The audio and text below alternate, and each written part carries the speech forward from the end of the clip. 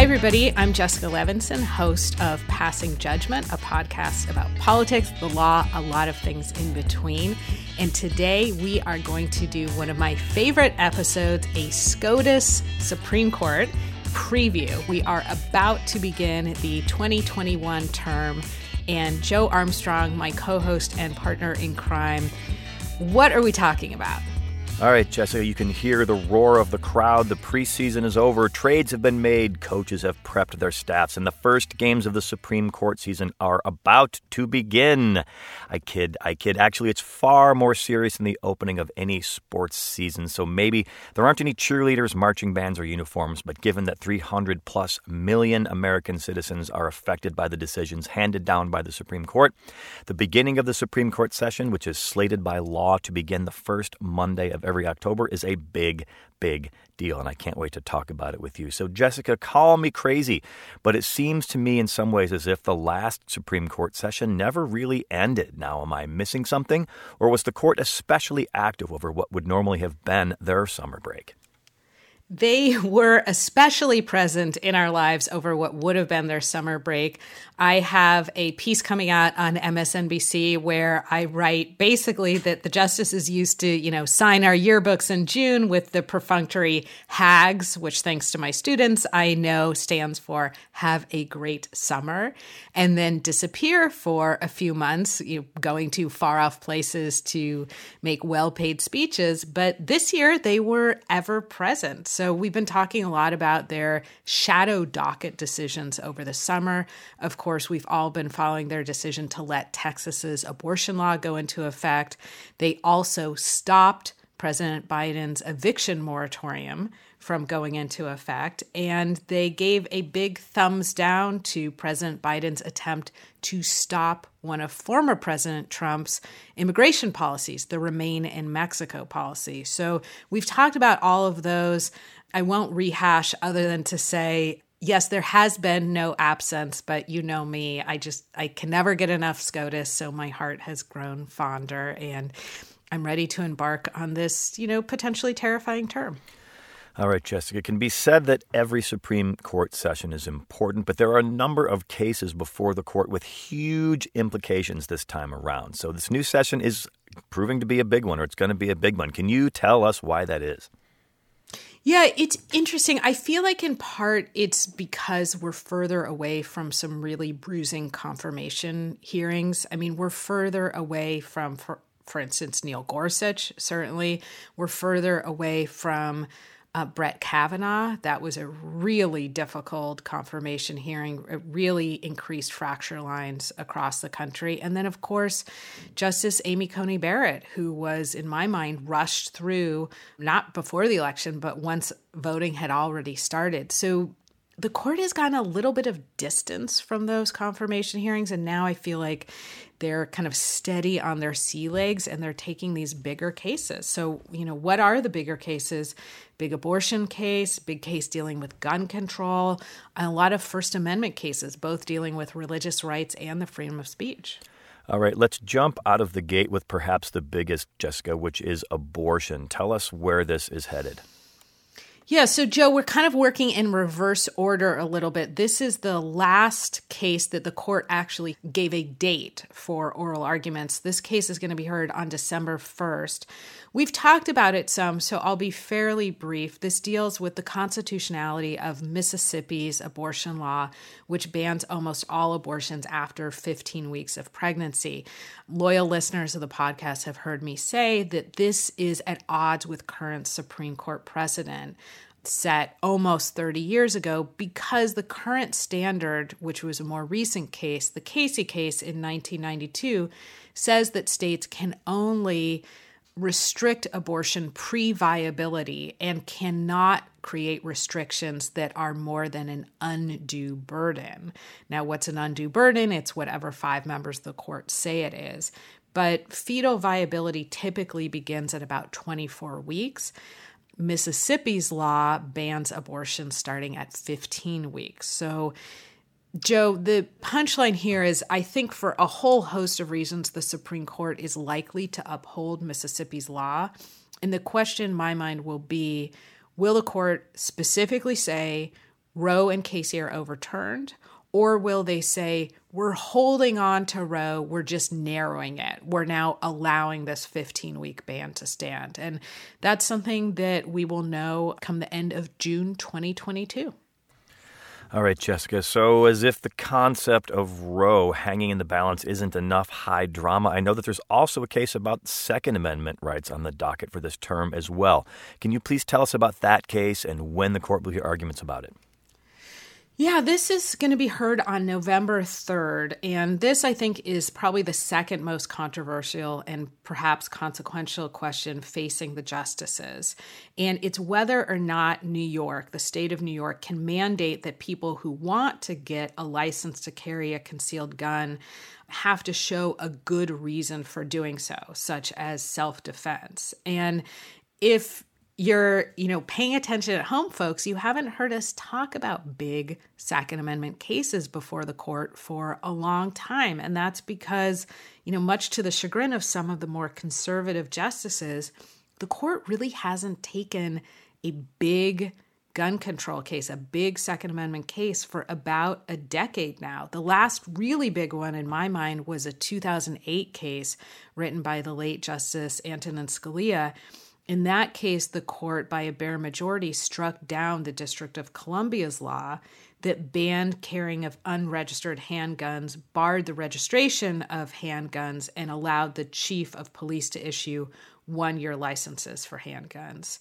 Now, the D.C. law also, in that case, the Heller case, this 2008 case, required that people who legally owned registered firearms had to keep them in basically non-functional states.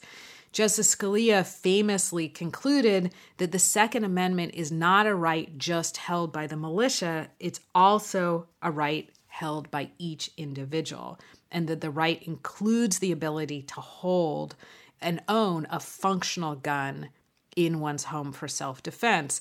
Why did I spend a lot of time on the old precedent? Because this case that the court's going to hear out of New York largely picks up on questions that were left kind of unanswered by Heller. And it will tell us basically how much power states have to restrict someone's ability to carry a gun outside of the home. And this decision won't just affect New York. California, Delaware, Hawaii, Maryland, Massachusetts, New Jersey, and Rhode Island also place restrictions on carrying concealed weapons outside of the home. So all of those state laws are potentially called into question by what the court decides to do in that case. All right, Jessica, those are two cases with some very large implications, but let's move away from abortion and gun control into some other areas.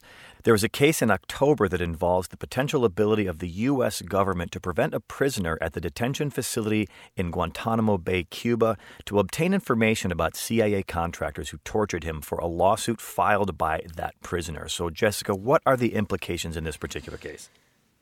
Yeah, so as you said, this was a case where a man who's being held at Guantanamo Bay, a prisoner at Guantanamo Bay, sued CIA contractors. A different court had found that they did, in fact, torture him. And in this litigation, the question is whether or not the federal government can say, no, you don't get certain information from us. And the reason that the federal government's saying, prisoner, you don't get this information, is that they're invoking something called the state secrets privilege to prevent the release of this information, saying that it involves sensitive national security information. You said, how could this case affect other cases? Well, there's another pending case dealing with 5 men being charged in the U.S. military tribunal at Guantanamo Bay for aiding the men who perpetrated the September 11th attacks. And without getting into too many details, this issue of the state secret doctrine, I understand, could also affect that litigation. Okay, so we'll keep an eye on that, Jessica. Also in October, we have the fate of one of the Boston Marathon bombers, that is Dzhokhar Tsarnaev. What is at issue there in that case? What is at issue in that case is whether or not his death sentences should be reinstated. So this is a case that the court's going to hear on October 13th. And the question is whether or not the trial court, in failing to ask potential jurors about how much media coverage they had consumed about the case, and also in excluding evidence at the sentencing phase of this case about his brother's involvement in a separate murder, whether or not those are grounds for overturning his death sentence. If they aren't, then the death sentence should be reinstated. So the question here really is what's going to happen to his death sentence and what is a valid basis for overturning a death sentence. All right, Jessica, let's move on to November. So in November, the court will also hear a First Amendment case that involves the freedom of religion. This particular case involves a prisoner on death row who wants to have his pastor lay his hands upon him as he is put to death after having been convicted of murdering a Corpus Christi, Texas convenience store clerk in 2004. What are the particulars in this case? Yeah, so and it's worth pointing out, November has a lot of First Amendment cases on docket at the Supreme Court, and this is a big one. Kicks off the month, November 1st, and this case deals with death row inmate John Ramirez, and his case has kind of been lingering, and he claims that he has a constitutionally protected right, as you said, Joe, to have his Baptist pastor not just in the execution chamber, but to actually put his hands on Ramirez and to audibly pray, to pray out loud. Again, not just be present, but to pray out loud while he has put to death. Now, Texas so far has said, no, we're not constitutionally required to do this. And the question is whether or not, in fact, Ramirez has a constitutionally protected right to those two things.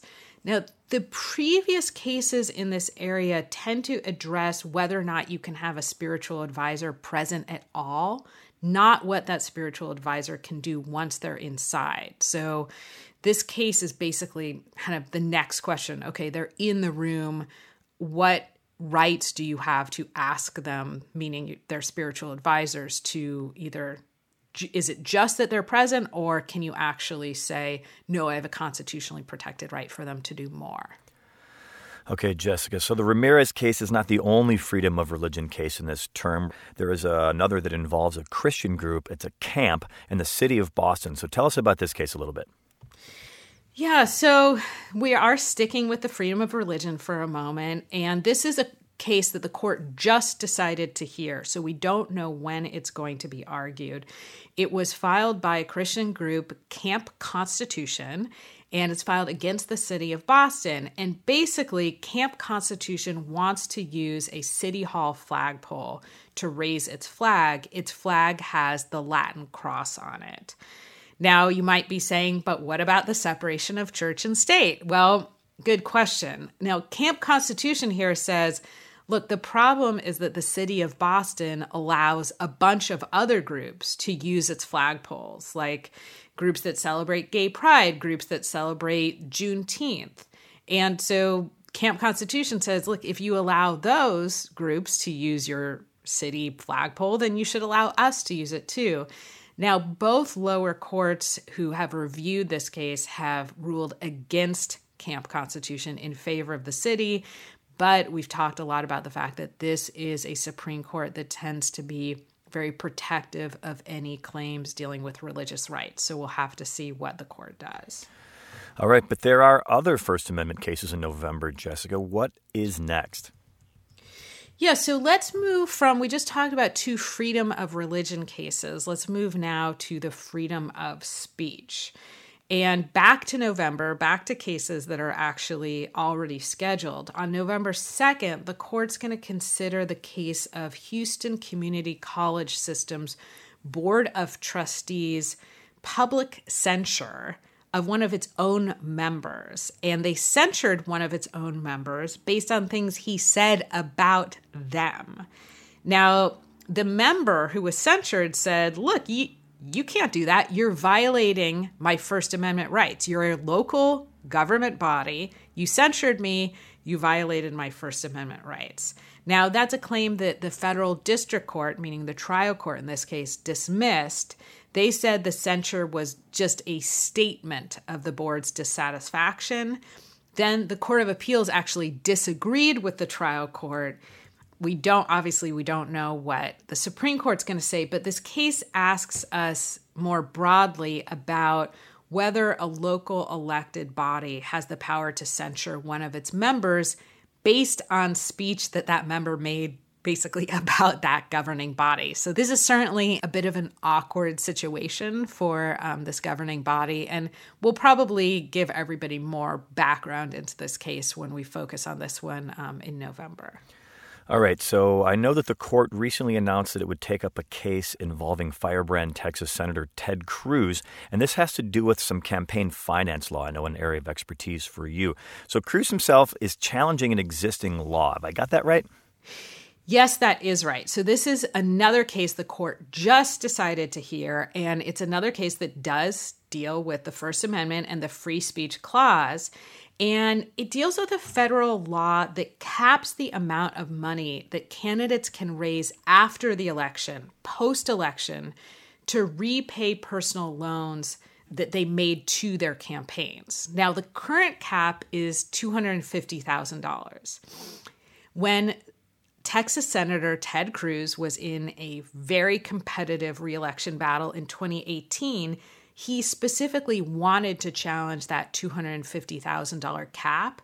So the day before the general election, he loaned his campaign $260,000. Now, Cruz did this again. I think he's acknowledged this in the papers. He wanted to challenge this law, and he wants to be able to raise contributions after the election to pay back his full $260,000 loan that he made to his campaign. Now, he says that the law violates the First Amendment, his First Amendment rights, by burdening political speech without sufficient reason, because he said there's not enough of an anti-corruption purpose here. I'm going to guess that this is a court that is not looking with favor on campaign finance restrictions, but we will have to see, Joe. Okay, Jessica, that is an awful lot, and I'm a bit exhausted just thinking about all of these cases. But taken together, it seems that the Supreme Court and its new conservative majority have an awful lot to consider, and that the court's decisions will have a significant impact on American society at the end of this term next summer. When that rolls around, we'll do a recap, and we're going to talk about everything in between. So, Jessica, before we go, if you were placing bets on what the court will decide on these cases, huge and not so huge, are you willing to leverage your expertise on the court and make some predictions as for how they may rule? Yes, because only fools make predictions. So here we go. Let's save this tape for June 2022, Joe. All right, what do we think? Abortion, as I said, I think the court upholds Mississippi's ban on abortions after 15 weeks. The only question is how. Does it say we're overturning Roe, or does it basically pretend that we are upholding Roe and just significantly narrow that constitutional right to obtain an abortion? When it comes to gun control, I'm pretty convinced that the court will rule against the state of New York, and they will make it more difficult for states to implement those types of restrictions. When it comes to Senator Ted Cruz and his colleagues and their ability to raise money post-election to pay back loans that they made to their campaign, I think it will be good news for Senator Cruz, not particularly good news for those who want to limit the influence of money in politics. And when it comes to the cases dealing with religious freedom, I will say I'm feeling pretty positive about Camp Constitution's claims here, not 100% sure. And the rest, I will say, let's wait and see, Joe. We do always want to wait to see what happens in oral arguments. And this term, the oral arguments will be live streamed, and we can hear it directly from the court's website, or you can tune in to Passing Judgment for a recap of the big cases. Alrighty, and anyone who pays attention knows that the court does indeed surprise us with their rulings from time to time. So thank you so very much, Jessica. I look forward to discussing these cases through the course of the next several months on our podcast and during the SCOTUS term, and also listening to you talk with experts on future episodes of our Passing Judgment podcast. Thank you, Joe. All right, you can find Jessica on Twitter and Instagram at Levinson Jessica. You can find me on Twitter and Instagram and elsewhere at In-Depth Day. You can find the podcast on Twitter at Pass Judgment Pod and on Instagram at Passing Judgment Pod. That's our Supreme Court preview. We will see how the term goes. Thanks for listening, everybody.